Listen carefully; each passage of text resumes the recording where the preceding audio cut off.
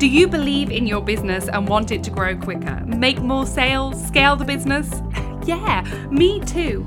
I just love helping women in business, and I want your business to be the best it can possibly be. You can expect truthful accounts of the highs and lows of business, struggles, traumas, epic highlights, and priceless moments. I'll be sharing how this busy mum scaled a business from a local class in a village hall to 60 franchisees internationally. So let's get started. I'm Charlie Day, and you're listening to the Entrepreneurs Growth Club podcast. Hello, everybody, and welcome to another episode of the Entrepreneurs Growth Club podcast. It's a very special episode today because I am interviewing my first ever male entrepreneur. I have got Jonathan South here. He is a portrait photographer who during lockdown has set up the most amazing course called Cultivating Wonder, and he's here today to tell us all about it. So welcome, Jonathan. Hello, it's so great to be here, Charlie. I'm excited.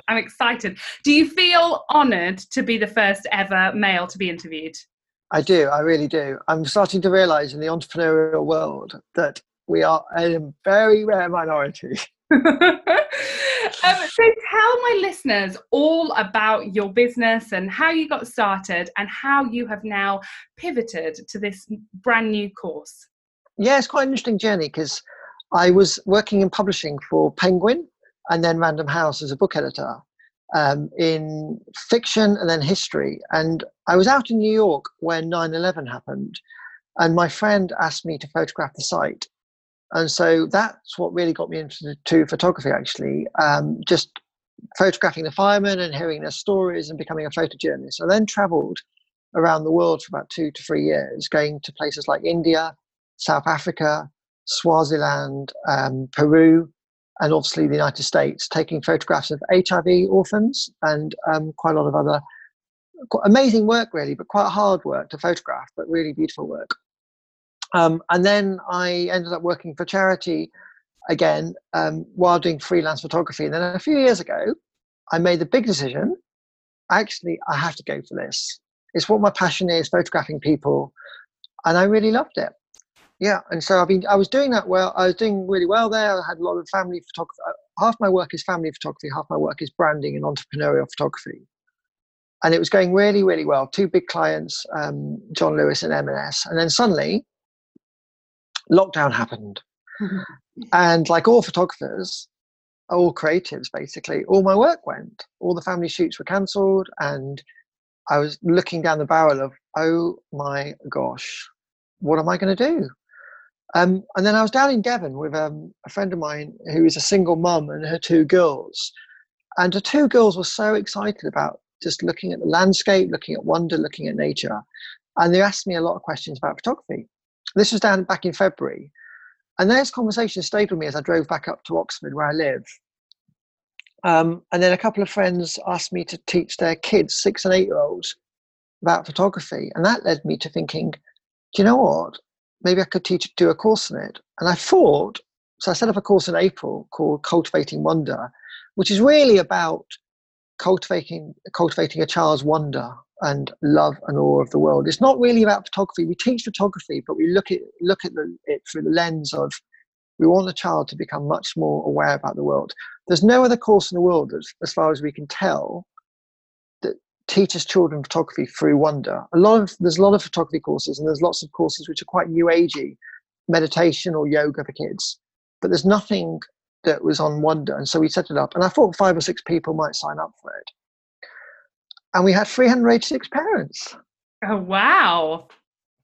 Couldn't believe it. Yeah, no, I can totally see the appeal though, because like with us, with Phonics with Robot Reg, we try and make our classes fun and high energy and all of the things that sometimes I feel like the education system is lacking a little bit. And if you have a child who doesn't fit that well into the education system or struggles, or, you know, a lot of children over lockdown have struggled or been bored, doing something like this would be absolutely amazing. And I can imagine a lot of parents are keen on that idea of getting them outside and getting them behind the camera and things like that. Yeah, it was really helpful. One of the things that was also really helpful was that At the time, I didn't know much about children's mental health or well-being, or how unresilient children were, especially boys, interestingly, between the ages of 5 and 9. Um, so on the call, some of the girls who were 5, 6 were absolutely flying. It was their time. They were 5 or 6 going on 20. They were just, they knew that the world was going to be opening up to them, because today is a time when, um, because of equality, because of equal rights, women are flying in their career and are flourishing as entrepreneurs. And you could see some of the girls who've got successful mums. But what I didn't realize was that some of the children also struggle with mental health and with a lack of resilience. And it became clear quite quickly on the course that some of the children were really not doing that well. And so the mindfulness aspect of photography that we're teaching, one of the exercises we do is we get children to look outside their bedroom window every single day for a minute and just see what they can see. Is there anything they haven't seen before? Is there a car or a house opposite with purple curtains? Or is there something they've not seen before? We get them to look at that, and it increases their well-being because it makes them more present. And then we get them to photograph that scene. We get them to sit on their bum in the kitchen. Is there anything they've not seen before from a cat's eye point of view? We get them to go on a country walk, and we get them to look at the world afresh. Get them to look at hedgerows. Get them to smell. What can they smell? What can they see? What can they hear? And then we get them to photograph it. And actually, I didn't realize about the mental health aspect until the course started, but it quickly became clear from feedback from the mums that their children's mental health or their well-being was being improved through the photography side. And so we've now kind of maneuvered the course much more into a photography and mindfulness aspect, which is really great. I feel like this would be quite good for adults as well, because I feel like we're always rushing around and there's so much going on and you just rush from one thing to another, and actually you don't stop and enjoy the world around you and be present and live in the moment and all of those things. Do you feel like photography has helped you open that world as well? Yeah, it really does, Charlie. And actually, I think being mindful, being fully present, is an extraordinary thing. And a lot of people do that through meditation. A lot of people do that just through going for a walk or whatever. Well, one of the most beautiful things about the course was the feedback we got from parents who said to me quite a lot, they got to relive their own childhood through their children's eyes. And one mum said to me, actually, I got to see the world again afresh. And she was a very high power executive in London. She said, I got to re-see the world through my 8-year-old boy's eyes, and it made me stop. And actually, we are, as you say, before lockdown, I remember thinking all of us almost took it as a badge of honor that we are so busy. And we said, oh, I'm so busy, I can fit you in my diary in 3 weeks' time. And that was extraordinary. Like, lockdown has kind of brilliantly broken, hopefully smashed that sense of bragging about being so busy. And I think also that we don't really stop. We are so busy on social media and on our phones. And I think one of the beautiful things about the course is it gets adults as much as children to look at the world with new eyes. And actually, we're going to launch a course next year in the spring for adults. Oh, wow. The same course. We're redoing the same course for adults. Amazing. So this is slightly off topic now, but just because I'm interested, because I'm always thinking about how I can be more present and more connected and all of those things. Is there anything that you do, like in your day-to-day life, in your morning routine or whenever, that help you to be more present and help with all that mindfulness and things like that? Yeah, I think I had a life coach a couple of years ago, and she was very, very good. I would recommend her if anyone needs a brilliant life coach. She was phenomenal in Birmingham. But one of the things she got me to do was to write down 5 things that I love doing, just for the sake of me loving them. So it's not something that you do with your husband or your wife or your children or your friends or whatever. It's something that you love doing for the sake of you love doing them. And you've got to write down 5 things that you love doing.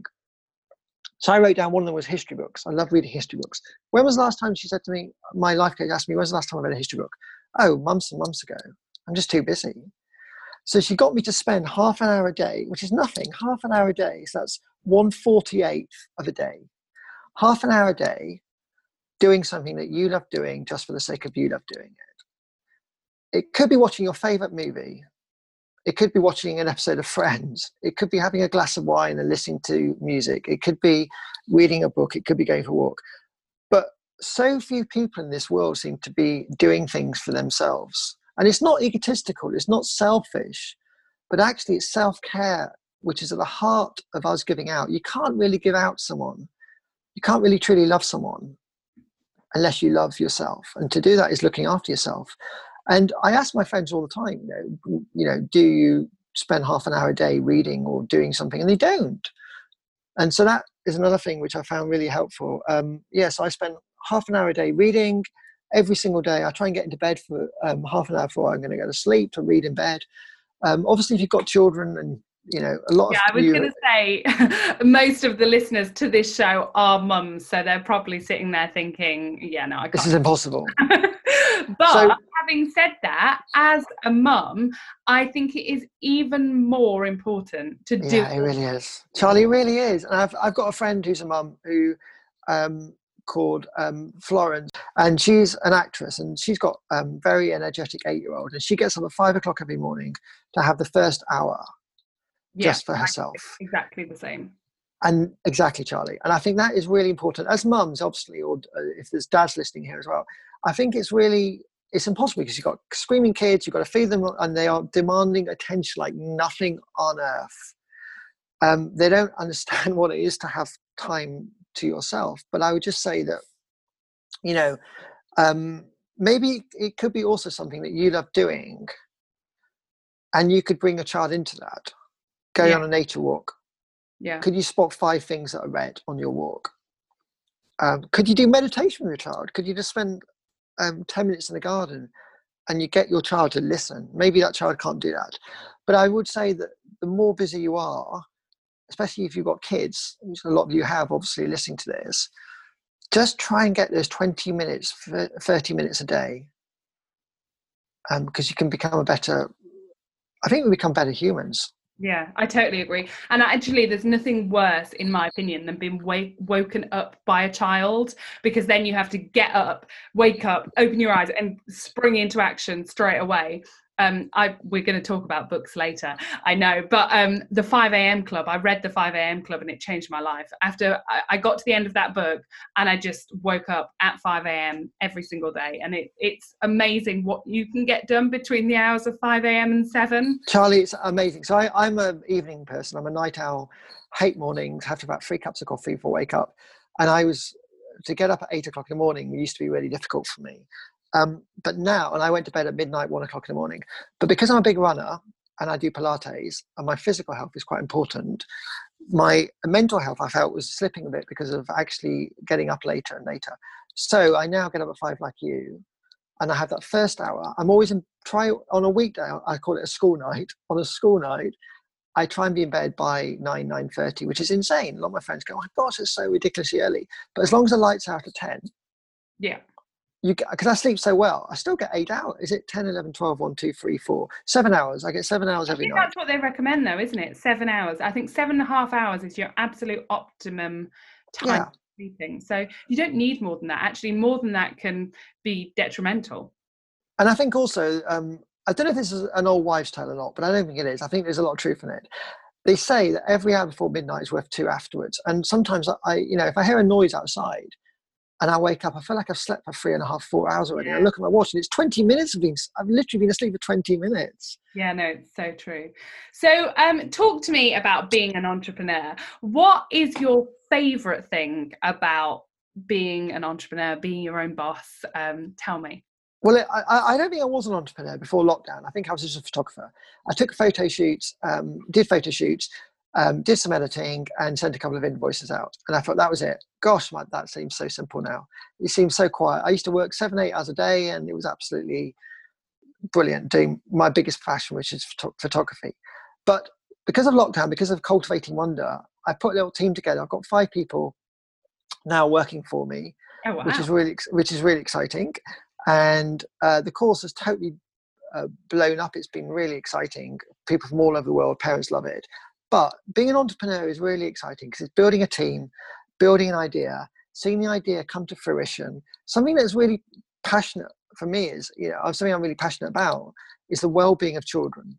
seeing a child flourish is absolutely really important to me. And to see that, Charlie, in the team and how it's so important to everyone else. And I've got a couple of mums working for me. One's in Jersey, a brilliant photographer, and she's got a couple of kids herself. And then Hetty in the Cotswolds in Chipping Norton.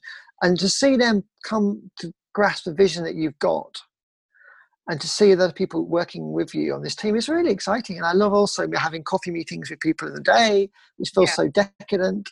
Yeah. And you don't have hours. Normal hours are no longer. You don't work 9 to 5. I work 6:37 till probably 7, 8 every night. But then you can take a day off for no reason. Just take a Wednesday off. And it's so lovely, Charlie. And to meet amazing people like you, I've met Charlie through the course we're on, and to meet these amazing other entrepreneurs is a real blessing. Yeah, it's one of my favorite things. I love connecting with entrepreneurs, and that's really why I set this podcast up, because I could just have like chats with people and be like, well, what's your favorite thing? And they're like, oh my gosh, that's the same thing. And I do feel like entrepreneurs have a lot in common. Like, so I went to drama school, and I often think that a lot of people who went to drama school have the fundamental of being an entrepreneur, because actually being an actress, being a dancer, you are, an entrepreneur really. And it's particular character traits that I see in other entrepreneurs that I'm like, yes, he's got it or she's got it. And I can see it in children as well. And I think that's very entrepreneurial. So I'm exactly the same as you. I love meeting new connections and networking is like my crack cocaine. It's like my because I love it so much. I get high off meeting new people. One of my dreams, one of my biggest people say to you, if you went to a party and there was 100 strangers there, would you love it or hate it? I'd absolutely be in heaven. Yeah. Meeting 100 new people. I love networking so much. And actually, this is why I connect with you, Charlie, because it does not surprise me, by the way, you went to drama school. I went to art college. It does not surprise me you went to drama school, because you have this vibrance, this kind of joy to be, you bounce in your welcome video in your group. I'm like a little... It's hilarious. You go, I'm so excited. It's so brilliant. And I love it a lot, Charlie. It's really good. But I think you're right. I think there has to be, I think entrepreneurs generally, you don't generally find a miserable entrepreneur or an entrepreneur who's a bit grumpy or a bit anti-people.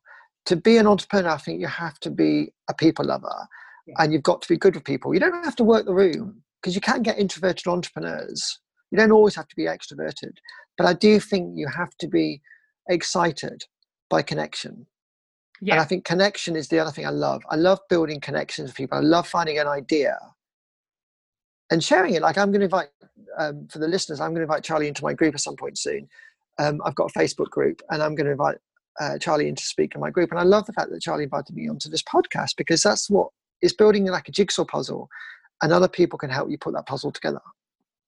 Absolutely. So let's talk about my 3 questions that I ask every single person who comes onto this podcast. So the first one is, who inspires you? There's quite a lot of people who inspire me, but if you want to ask, there's 2 people I say. Can I allow 2 people? You're allowed to. I'll let you. Okay. The first one is my mum, which is a bit of a cliche, but it's true. My mum has given me the backbone, the moral fibre of being a good person and being a kind person. And I was very fortunate to grow up on the edge of the Peak District, not far from where you grew up, Charlie, in Sheffield. Because I am a northerner, even though I haven't got an accent. And my mum was absolutely an incredible influence in my life, and has been such a support for me, and has a real gift with people. And I think my love of people, my love of reading, my love of people, my love of travel has all come from my mother. So and the other one is Brené Brown, who is my superhero. I don't know if you know Brené Brown, Charlie, but Brené Brown is an anthropologist and a sociologist and a writer.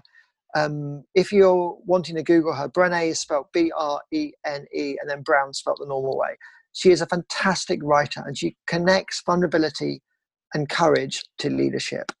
So she's a leader. She gets invited to big NGOs and big organizations like Barclays and Goldman Sachs to speak on leadership. But she connects being vulnerable.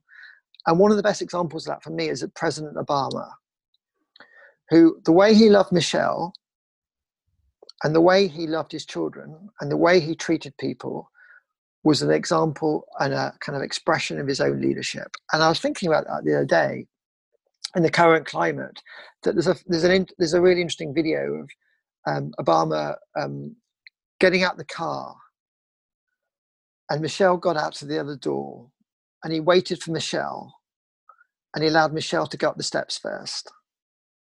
And it was raining, and he gave her the umbrella, and he got wet. And it was so beautiful, that sense of servant-hearted leadership. Anyway, the reason I mention that is because Brené talks all the time about being humble, about being vulnerable, about owning your, I won't say the swear word, but owning your SHIT, and just really, really being courageous about who you are. And the greatest leaders in my eyes are people like Nelson Mandela and people like President Obama, who really were vulnerable. And yeah, so they're my two heroes. I love it. And so people can't see, but Jonathan is sitting next to a very big pile of books. He's my sort of a guy. Tell us, what books have you read that have changed your life? What would you recommend for our listeners? So I was on a course recently by Lucy Sheridan. Some of you might know her. She's an Instagram queen. She's absolutely amazing. She ran a course called Inevitable, which literally changed my life. And on that, there was a big reading list. And these books are incredible. I'm just going to read a few of them out to you.